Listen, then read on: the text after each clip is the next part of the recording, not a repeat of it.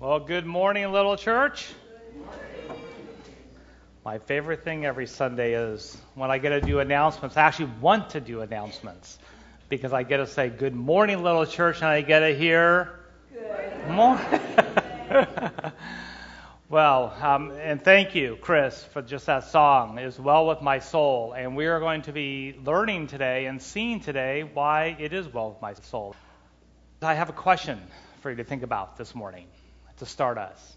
And that is, have you ever experienced something that so far surpassed even your wildest dreams that it changed your life forever?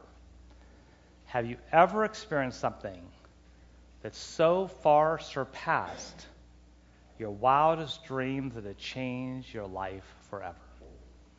I want to share with you something that did for my life 20 years ago. And it will be in May, actually, that I'm celebrating that 20-year anniversary. And it just so happens, because God is so good in His timing of things, that the passage we're going to be looking at today relates directly to that. And so if you can open up to, we are in Luke. We've been going through the book of Luke. If you could open up Luke chapter 22. And I would invite you to grab those red Bibles in front of you if you don't have one, because I'm going to be showing something else up here as we're going through and reading through the Word. So if you have your Bibles in your lap, that's going to be really, really helpful. It's on page, anybody know, 882. There you go, in the Pew Bible. All right, let me open in prayer. Father, we just thank you for this day. As people have been saying, the beginning of spring has sprung, Lord. And we just thank you for this beautiful little patch we have on this earth, Lord. And Father, as we open up your word today, we pray that we will not just be hearers of your word, but that you will, through your Spirit, help us to understand it. So we will get it, and that we will have no choice, and we will be compelled to go and do it, so you can produce fruit in our lives. We thank you for the Spirit that lives in us, and the Spirit that falls upon us, Lord. Be with us today, in Jesus' name. Amen. I want to begin by taking a look at verse 39. Again, Luke 22, verse 39. And I want you to notice what it says. It says, "And he came out and went, as was his custom, to the Mount of Olives, and the disciples followed him." He, obviously, meaning Jesus. We're in the last few days of Jesus' life. But it says that he went out as was his custom. This is like the last week of his life. What was his custom? And I want you to just turn a couple pages before this to Luke 21, at the very end of Luke 21, verse 37. And this was his custom, the last few days, last 7 days, last week of his life. It says, "And every day he was teaching in the temple, but at night he went out and lodged on the mount called Olivet. And early in the morning, all the people came to him in the temple to hear him."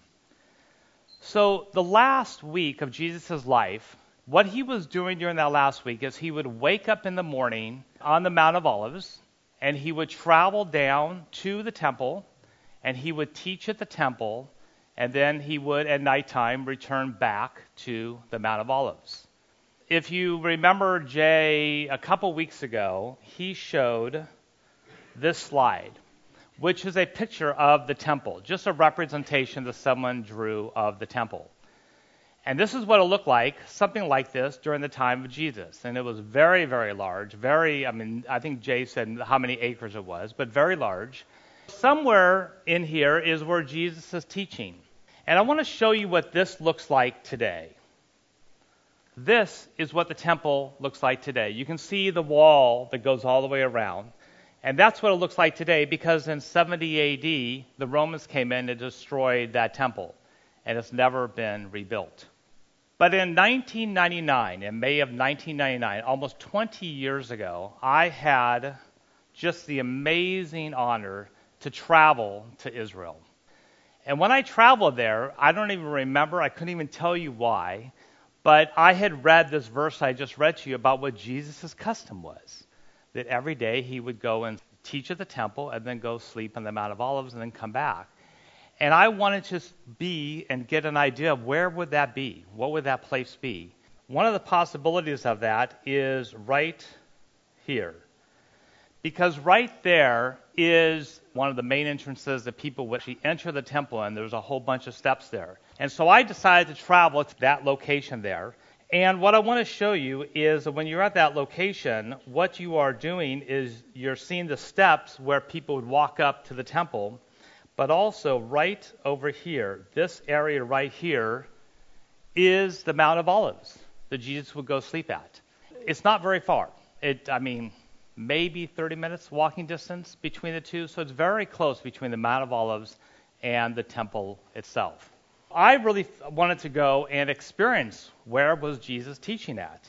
And so what I'm going to do is, first of all, show you a picture where I was standing right here looking up. And then the next picture is going to be looking out to the Mount of Olives. So this is it right here. This is standing and at the stairs looking up, and right now there's a wall there. But what it used to be was a big, huge entrance into the temple itself, and you would have all these different steps. I went up to about where those people are standing, and then looked out, and this is what I saw. So right straight out there, what you're looking at is the Mount of Olives. And this is where Jesus would stay and travel daily, back and forth. And so I really thought, every day I'm here in Israel that I can, I went from my hotel very early in the morning, and I hiked to this location and just prayed. And I've got to tell you, I just experienced the presence of the Lord like I never did there. Because I was thinking during that time, this is where Jesus spent the last week of his life. And in fact, those stairs that are very rough right there, those stairs are actually the original stairs that Jesus most likely stood on. And you know what? When he went to the temple, he didn't teach by going into the temple. He would teach on the stairs of the temple for everyone to hear him. So very possibly, Jesus stood on those stairs and would be teaching over all the people. But then we come to the last week of his life. And that's what we're going to be looking at, not just the last week, but the last days, when he has the final time that he's going to move from here and go to the Mount of Olives up there. This is what the Mount of Olives looks like as I'm getting closer. And what you see with all those stones there, those are graves. The entire Mount of Olives is just filled with graves where people would bury the dead. And up there at the top, there's a little, what looks like almost like a church, and that is what's called the Garden of Gethsemane and Mount of Olives, where we're going to be looking at today with our passage. When you're up there, this is the view, although you can be a little higher, where you're actually looking at over the city. You're able to look at over the entire temple. So as Jesus is there in the scene we're going to be looking at today, he looks over the temple. When you walk up there, this is what you see. This is the Garden of Gethsemane. And what is up there? Why is it called the Mount of Olives? Because it's filled with olive trees. And you can see it looks like a garden. But what's also fascinating is these olive trees, you see how huge they are? They believe that those olive trees still have the root systems that were part of the original olive trees that were there when Jesus was there. Picture Jesus in this scene we're going to now look at, that this is his last night. He's now traveled from teaching at the temple. He's now moved up into this garden. He's amongst all the olive trees. And I want you to have that picture in your mind as we read this passage. Luke 22, starting at 39, pick it back up at 39, and it says, "And he came out and went, as was his custom, to the Mount of Olives. And the disciples followed him. And when he came to the place, he said to them, 'Pray that you may not enter into temptation.' And he withdrew from them about a stone's throw and knelt down and prayed, saying, 'Father, if you are willing, remove this cup from me. Nevertheless, not my will, but yours be done.' And there appeared to him an angel from heaven, strengthening him. And being in an agony, he prayed more earnestly, and his sweat became like great drops of blood falling to the ground. And when he rose from prayer, he came to the disciples and found them sleeping for sorrow. And he said to them, 'Why are you sleeping? Rise and pray that you may not enter into temptation.' While he was still speaking, there came a crowd, and the man called Judas, one of the 12, was leading them. He drew near to Jesus to kiss him, but Jesus said to him, Judas, would you betray the Son of Man with a kiss?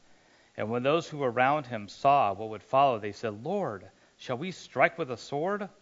And one of them struck the servant, and the high priest cut off his right ear.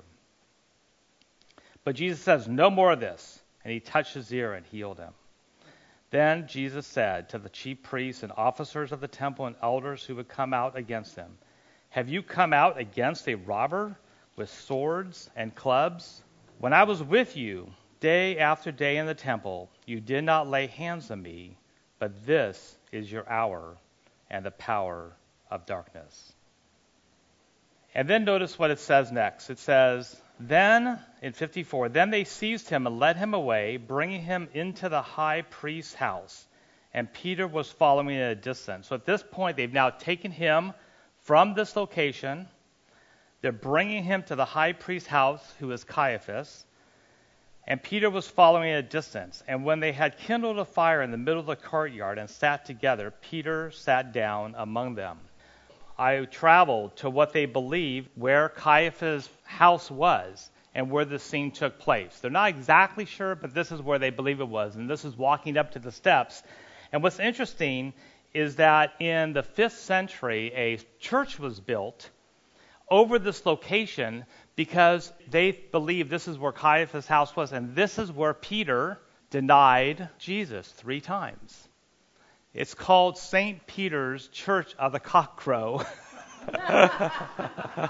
aptly named. And there's a church over this area right here where they believe Caiaphas' house is. And and this is what it looks like inside that church that I got to go to. And this is not obviously what the courtyard looked like in that day, but this is a representation of that courtyard itself. So this is where that scene would take place.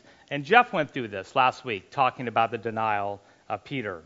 And then it says, then a servant girl, verse 56, seen him. So he's in a courtyard like this. And it's nighttime. Then a servant girl seen him as he sat in the light and looking closely at him, said, this man also was with him. But he, meaning Peter, denied it, saying, woman, I do not know him. And a little later, someone else saw him and said, you also are the one of them. But Peter said, man, I'm not. And after an interval of about an hour, still another insisted, saying, certainly this is a man also with him, for he too is a Galilean. But Peter said, man, I do not know what you're talking about. And immediately, while he was still speaking, Jesus' prophecy that he just prophesied, as Jeff talked about last week, the rooster crowed. And the Lord turned and looked at Peter. And Peter remembered the saying of the Lord, how he had said to him, before the rooster crows today, you will deny me 3 times. And he went out and wept bitterly. Now at this point, after this happens, they take Jesus and they take him down into probably a prison, the next scene that we're going to be looking at. They found what they believe was that prison that Jesus was held in that night. And this is what it looks like as you go into that prison there, as you walk down steps built in this period, down into the dungeon, the places where they would bring the prisoners. This is right below or in the vicinity of Caiaphas' house that we're reading about in this passage here. This is very possibly where they took Jesus. And there is a statue down there that just so represents this scene, these last few hours of Jesus' life. And this is it. Just really, it's sitting down there in that prison, a statue of Jesus, and what he was going through. I think it just so brings out the emotion. Knowing what he just is facing, knowing the decision that he just prayed in the Garden of Gethsemane, saying, Lord, if you want to take this from me, the suffering that I'm going to go through, do. But you know what? If it's your will, don't. And it was God's will that he did not. Look at this picture as we now read what happens with Jesus. It says, now the men who were holding Jesus in custody were mocking him as they beat him. They also blindfolded him and kept asking him, prophesy, who is it that struck you? And they said many other things against him, blaspheming him. But then the morning came. And this exchange that Jesus has, I think, is one of those times where you see such irony in Scripture, where man thinks they know what they're doing and they're in control, when really it's God who's orchestrating every single thing. And this is what happened. So starting in verse 66 now. It says, when day came, the assembly of elders and of the people gathered together, both chief priests and scribes, and they led him away to their council, and they said, if you are the Christ, tell us. But he said to them, if I tell you, you will not believe, and if I ask you, you will not answer. But from now on, the Son of Man shall be seated at the right hand of the power of God. So they all said, are you the Son of God then? And he said to them, you say that I am. Then they said, what further testimony do we need? We have heard it ourselves from our own lips. So here we have the scene where Jesus, they're trying to capture him. What they're trying to do is get him to blasphemy, get him to say who he really is, and they don't think he is who he is, and they're trying to get him to say who he is. And as you can see, he really does end up saying who he is, but they don't want to believe it.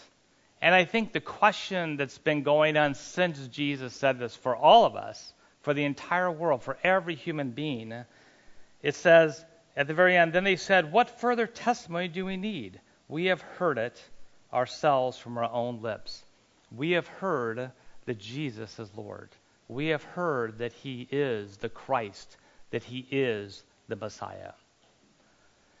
Now, this passage that we just looked at, this started with Jesus in the Garden of Gethsemane making the final decision that would change history.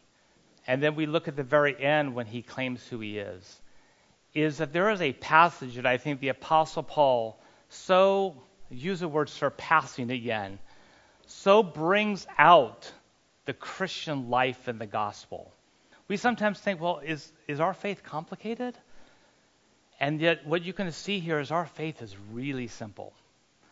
And what Paul also does is he tells us this is not just your faith and why you have that faith and who you have that faith in, but how you are to live in that faith. And that is a passage in Philippians 2 that I want us to take a look at. Philippians 2, 5 through 11. I want you to look at how this passage really captures what we just read and what we just saw pictures of, but captures who Jesus is and what he went through. Because if you take a look at Philippians 2 here, it says, Christ Jesus, who though he was in the form of God, did not count equality with God. Did you hear that?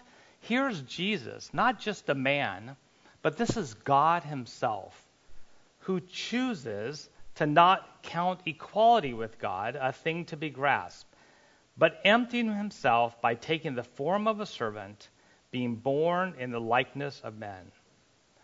And being found in human form, he humbled himself by becoming obedient to the point of death, even death on the cross.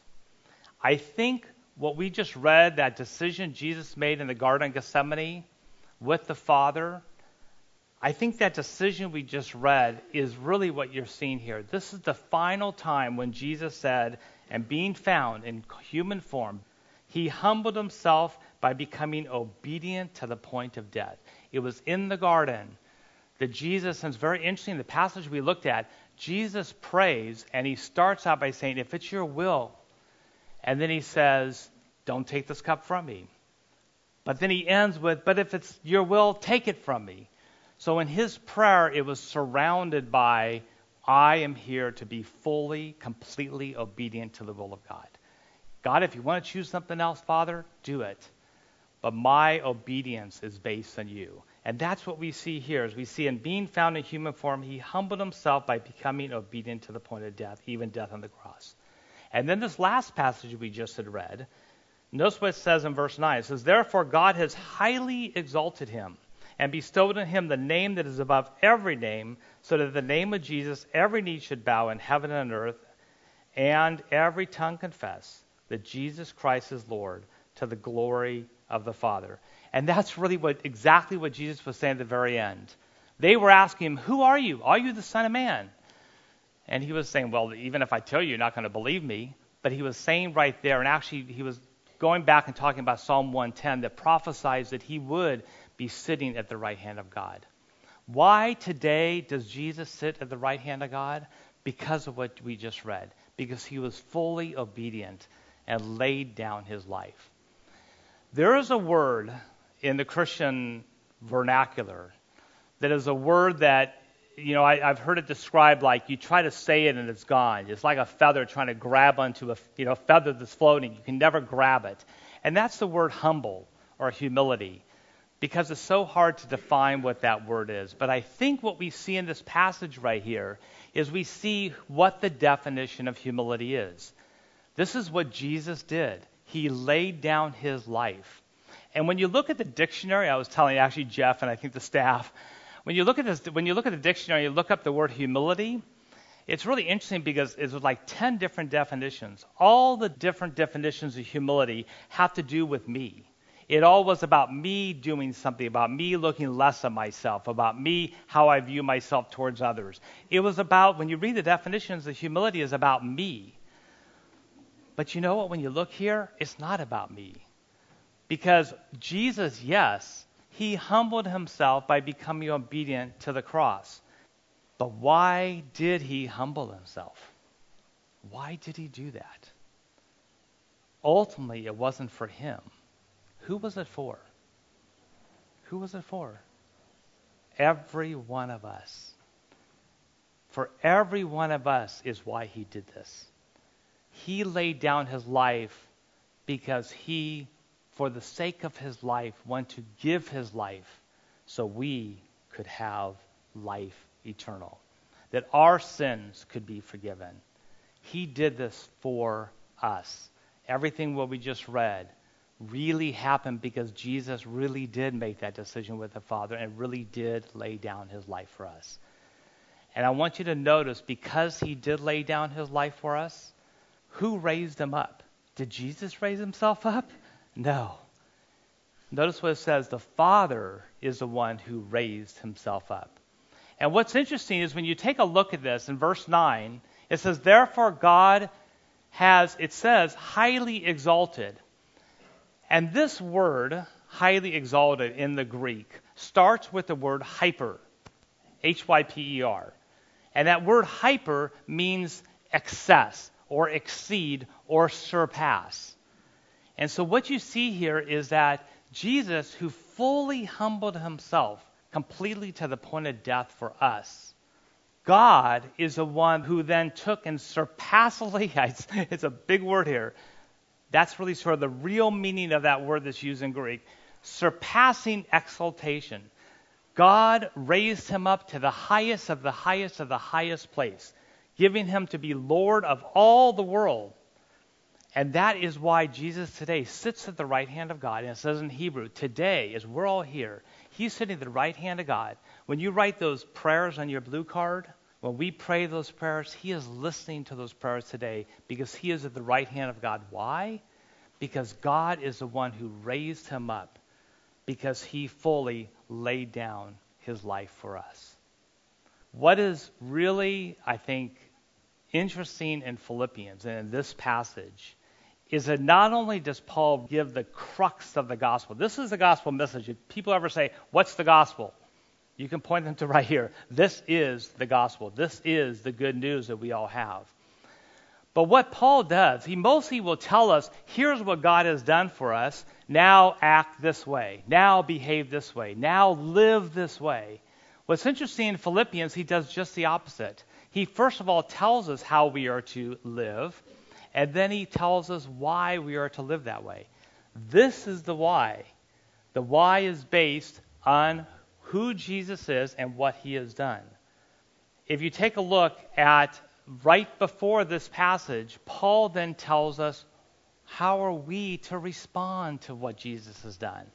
And so if you look here, it says, do nothing from selfish ambition or conceit, but in humility count others more significant than yourselves. Let each of you look not only to his own interests, but also to the interests of others. Have this mind among yourselves, which is yours in Christ Jesus. And then he goes talking about what we just looked at. Paul is saying now, because of how Jesus lived, this is how you are to live. And I want you to notice the parallel. Notice humility. It says we are to live in humility. What is humility? Because this is the key characteristic of who we are and how we are to live in Christ, is this word humility based on what Jesus has done. What is humility? It starts with, and I love these absolutes in Scripture. Do what? Some things? No. Do nothing. Absolutely nothing from selfish ambition or conceit. Do nothing calling interest to myself. Do nothing saying, oh, look at me, everybody, and look how great I am. Do nothing that calls attention to show how good I am. Instead, it says, but in humility, count others more significant than yourself. The word more significant is using the same hyper word. Very similar. It starts with hyper again, a little different. As down there where it says God highly exalted himself, that hyper word means surpassing. There, Jesus was raised up the highest of the high. But here it says when we now are to, the way we are to treat others always is to count them as more significant than ourselves. When I look at all of you, when you look at each other, whether it's people here, whether it's the people when we go away from in church, whether it's on Facebook, whether it's on a phone call, whether it's at work, in all those situations, we are always to, in humility, and here's the definition of humility. For Jesus, the definition was laying down his life for our sake. Ours, and how we live that out, is that we are to count others with more significance, more, and the literal word here is more surpassing value than ourselves. That is the call to the Christian life. We do not do it sometimes. We all know we do. We know this is such a struggle. If you want to say, where am I at in my Christian life? This is really the only thing you have to look at. If you want to say, what am I striving for? And you have to know I'm doing this not because someone told me to. I'm doing this because Christ laid down his life for me. I am doing that in response to that. And so you can see it's what's interesting, though, is you go, okay, now if I do that, then who's going to look at me? And it says, let each of you look not only to his own interests, but the interests of others. So if I always count others more significant than myself, I'm going to think, well, how am I going to take care of myself? Who's going to look after my needs? Who's going to look after me? Well, guess what? Each of us are to do that with one another.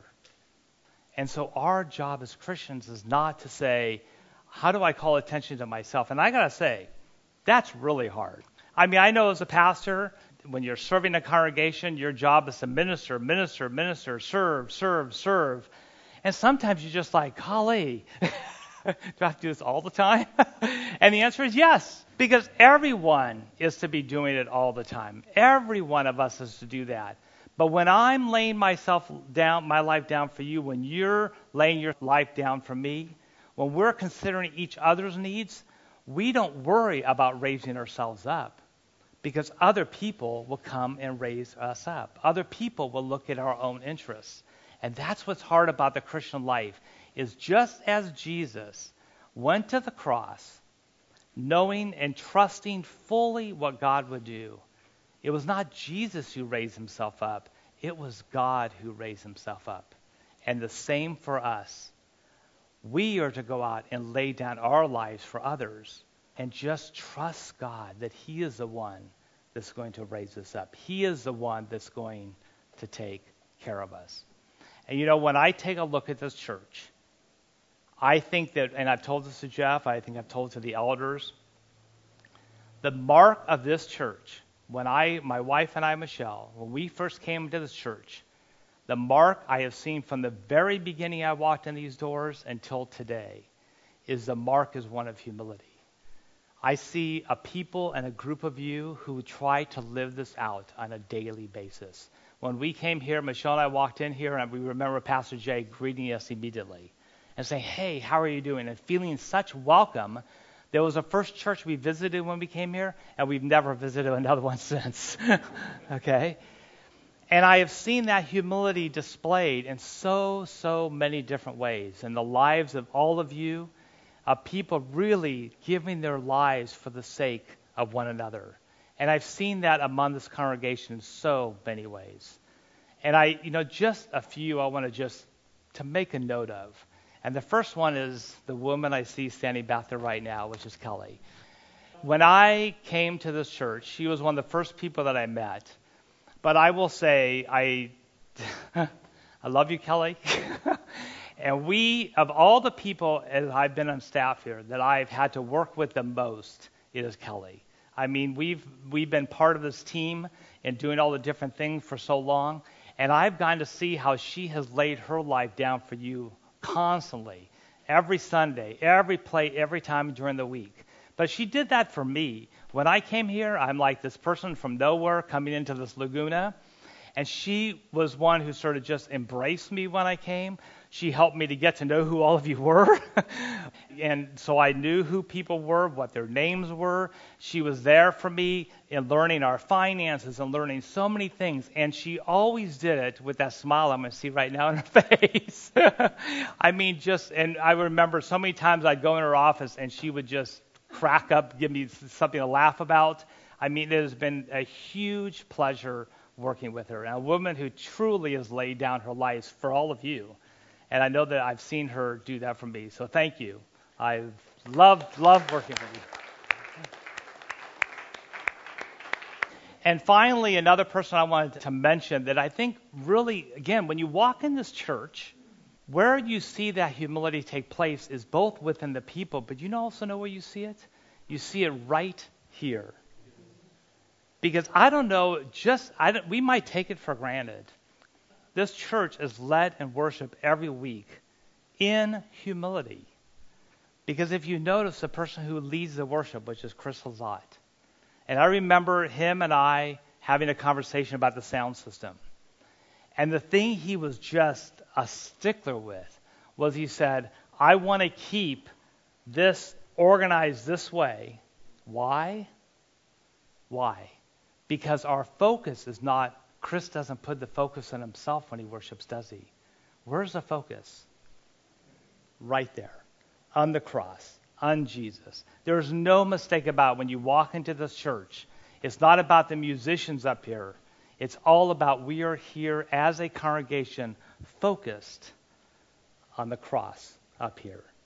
And it's because I think of Chris, that humility that you see him bring here, in his worship, in his way, in his demeanor. And where is Chris? He's not up here.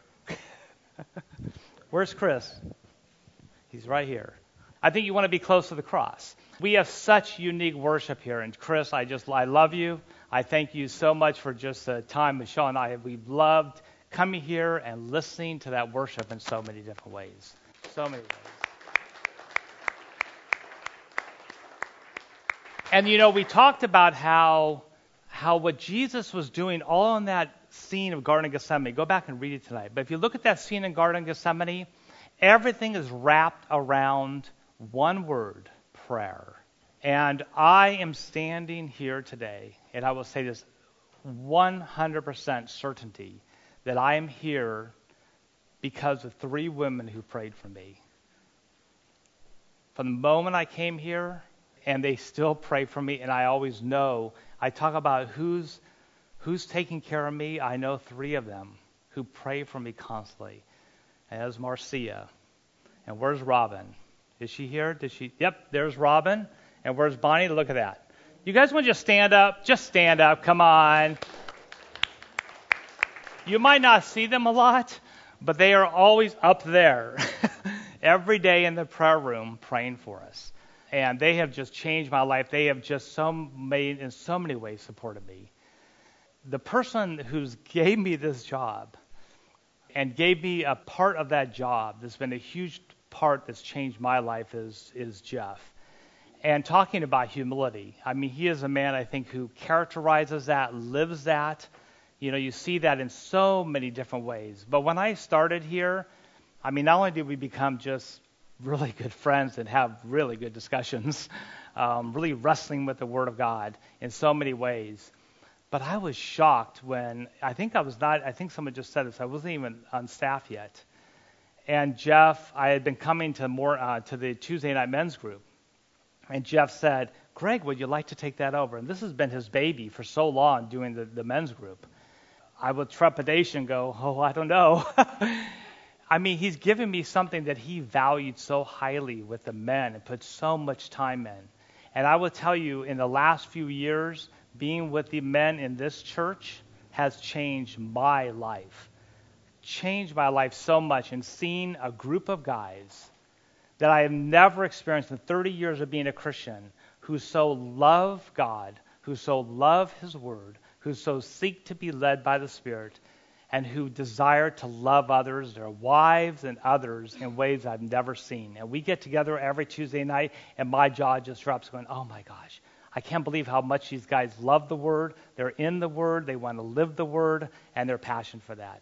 And the Tuesday night men's group here has just, it literally has changed my life. It's probably the hardest thing, to be honest with you, in leaving this church, is because we became, every Tuesday we're together and became a family.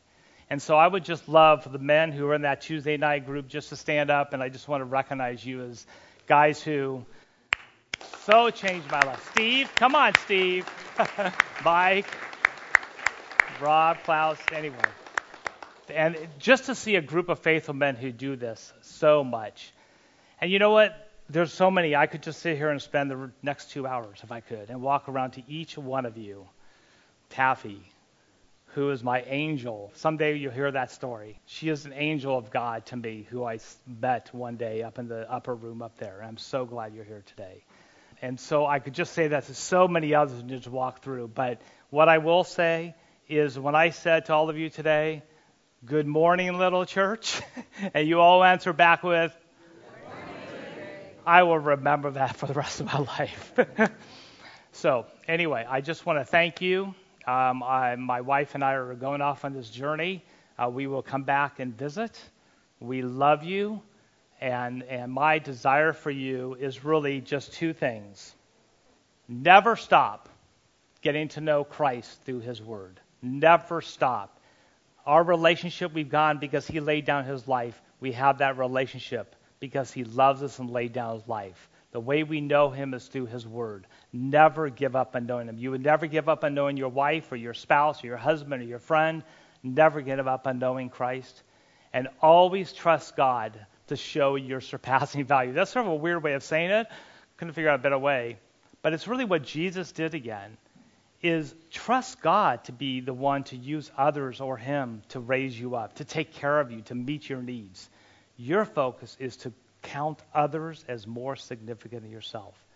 Your job is in humility to love others. And so that is my desire for this church. You guys are a real family. And my wife, one of her gifts is she loves having people stay over. So if you are ever visiting Colorado Springs, and I mean this absolutely seriously, we have a room that's going to be just for people to stay in, and we would love to have you visit us. So look us up. And what I like to do is I like to close with a blessing to all of you. And, you know, we have a tradition here, which is just, I remember just marked one of my thoughts in the very first time I came to this church. And I would like to do it for you, which is I'm going to extend my hand to you. And I want to pray this prayer for this church. For this reason, I bow my knees before the Father, from whom every family in heaven and on earth is named, that according to the riches of His glory He may grant you to be strengthened with power through His Spirit in your inner being, so that Christ may dwell in your hearts through faith, that you, being rooted and grounded in love, may have strength to comprehend with all the saints what is the breadth and length and height and depth, and to know the love of Christ that surpasses knowledge, that you may be filled with all the fullness of God. And now to him who is able to do far more abundantly than all that we ask or think, according to the power at work within us, to him be glory in this little church by the sea, and in Christ Jesus throughout all generations, forever and ever. And all of God's people said, Amen.